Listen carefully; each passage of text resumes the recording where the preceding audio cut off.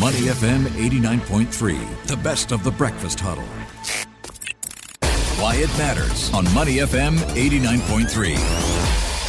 Money FM 89.3. Good morning. It's the Breakfast Huddle. I'm Elliot Danker. It is time now for Why It Matters. We're going to be talking about AI. It's become popular over the past few years across a variety of industries.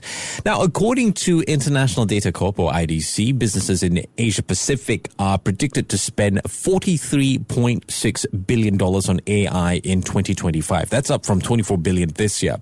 However, you've got those that argue that businesses in the region are overusing the term and applying it to technology, that it doesn't actually involve AI. Well, in the media monitoring world, AI has been closely associated with assisting the platform in obtaining the right insights and information to help businesses in achieving their corporate goals. But how crucial is AI in doing so? Will it be overused, say, if the human touch is required to maximize the outcome?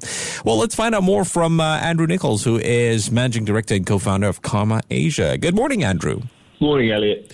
Good to be here. Thanks for helping me out with this. It's a very interesting yet complex topic, the state of monitoring in the region. I suppose, Andrew, help us get more context to this. What is the overview of the state of media monitoring in this region?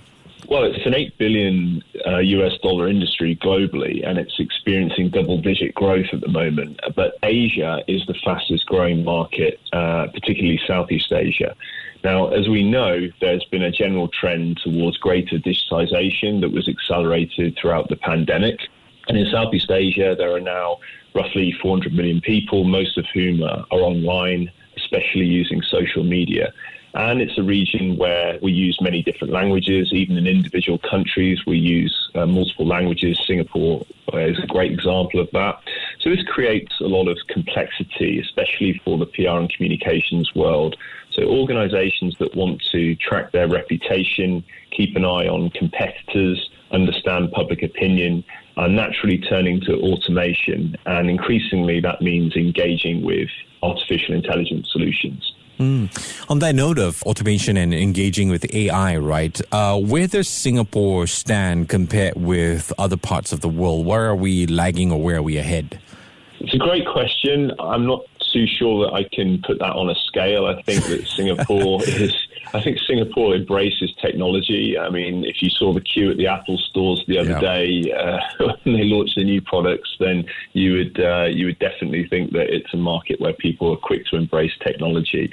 Look, I think the goal of AI is to make better computer systems that help us solve problems. It's about making our lives and our jobs easier, more efficient. But I definitely think that if it's being overused or over-relied upon, it just points to perhaps a lack of understanding or a bit too much faith in what's currently possible.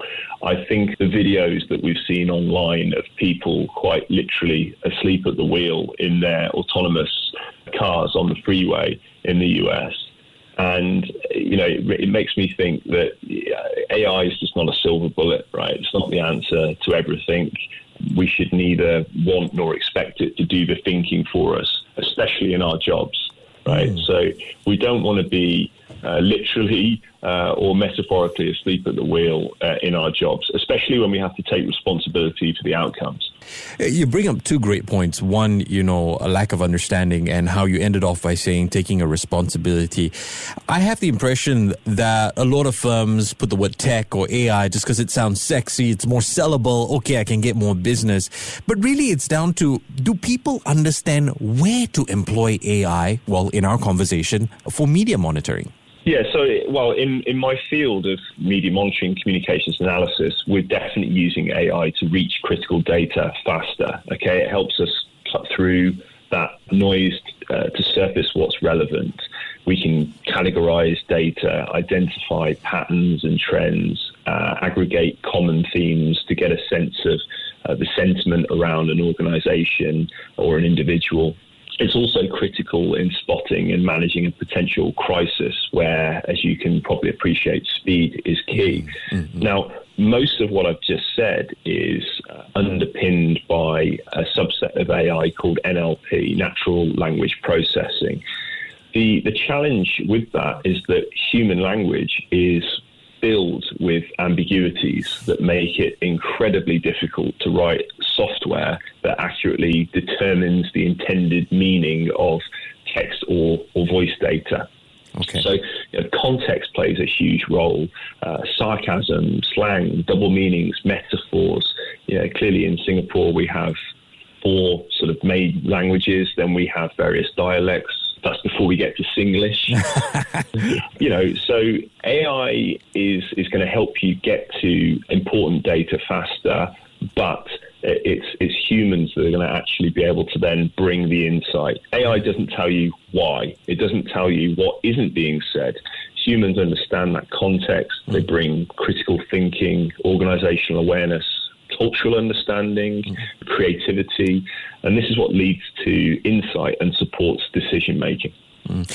Andrew, I'll get to the human factor in just a bit, but just one, and this really is quite a horrible question for me to ask. When we talk about the use of AI and that potential for over-reliance in that sense, is it fair to say that the over-reliance could be a result of, generational issues where, the younger generation is so born into tech that the first thing they think of instinctively is make sure you have AI in your systems? Yes, I definitely think that people have a lot of faith in what technology can do, as per my example of the driverless car situation. Yeah, I think what we all need to do is just take a step back sometimes and try to understand what challenges we have in our jobs and our daily lives and what we're trying to actually achieve. Sometimes the solution won't necessarily be AI or even technology. At Karma, we advocate for a mixture of both human and artificial intelligence. We feel that when you use artificial intelligence to do a lot of the heavy lifting, to deal with this massive amount of data, you're able to move a bit quicker than you otherwise would. But we don't rely on the AI to tell us what the next steps are. Andrew, let's talk about the human element. Where does it come into play with regard to, interpreting AI in media monitoring? Is it the same as retraining and learning to read analytics, or is there more to it? Definitely training is a factor. So, we have this habit of anthropomorphizing the world around us. So we use phrases like training the AI, which is really just applying different scenarios to an artificial intelligence so that it has seen, if you like, enough data to then start to perform processes in an autonomous fashion. So that's definitely a part of it, and humans are involved in that. But the most critical factor is the interpretation of the results. So a good example happened recently at Karma is we had a client that was tracking the statements made by competitor CEOs in the media. Okay. And we do that using technology to gather together all of the media statements by the various different CEOs across different markets and potentially reprinted in different languages as well. But it was the analyst who was then able to see that one particular CEO had stopped talking about a business area that they were previously often mentioning. And that gave our client a heads up that potentially this particular organization was going to pull back or stop investment in that particular area of their business, which was a really interesting insight. In fact, about 2 months later, they did make an announcement that was what they were going to do. So that's a great example of how technology can help you get to important data, but human insight, contextual understanding, critical thinking, thinking around the data leads you to a really useful insight. Never underestimate the human instincts.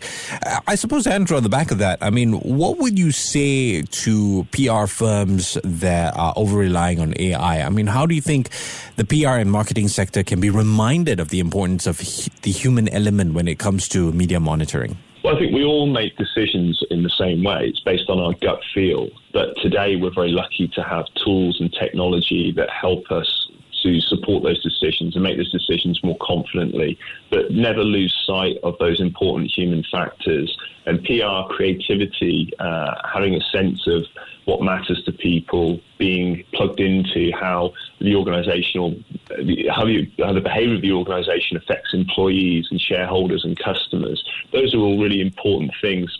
empathy is important, and it's something that a lot of PR people, definitely have. And we don't want to subcontract that to technology. I think it's about working with the strengths of both things in harmony.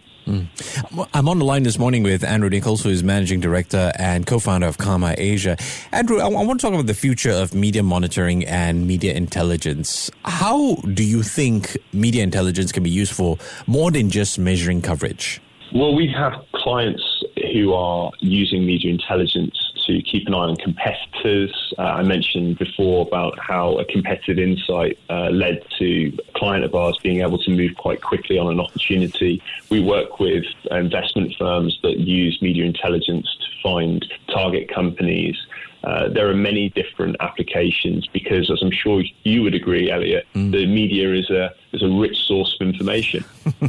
And fake news. So I suppose that's also where the human element can come into play.